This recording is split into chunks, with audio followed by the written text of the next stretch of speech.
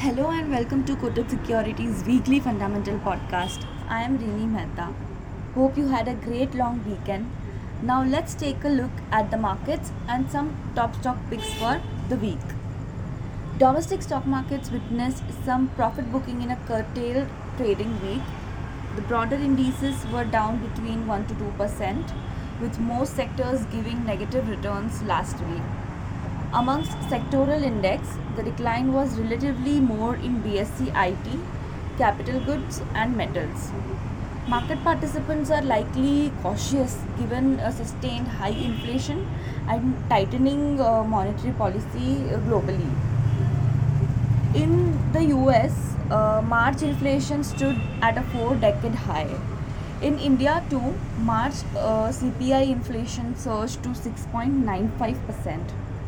Persistence of high commodity prices amid supply chain disruptions and resurgence in COVID cases globally will likely weigh on the inflation trajectory. Factors like volatility in commodity prices, fourth quarter results coupled with management commentary, rising bond yields, and central bank measures on rate hikes will weigh on market sentiments in the near term.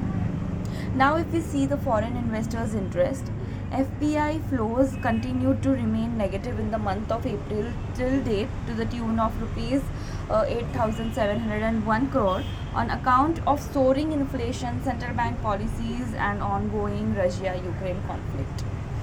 Going forward, we expect FPI flows to remain volatile in the near term due to multiple headwinds, like as I mentioned, retail inflation and monetary policy tightening, etc.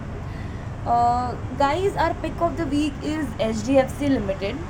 To know more about its target price and rationale, visit the research section of Kotak Securities website or follow us on Telegram and Instagram channels where we regularly give out stock picks and updates. So that's all for today. Happy investing, signing off.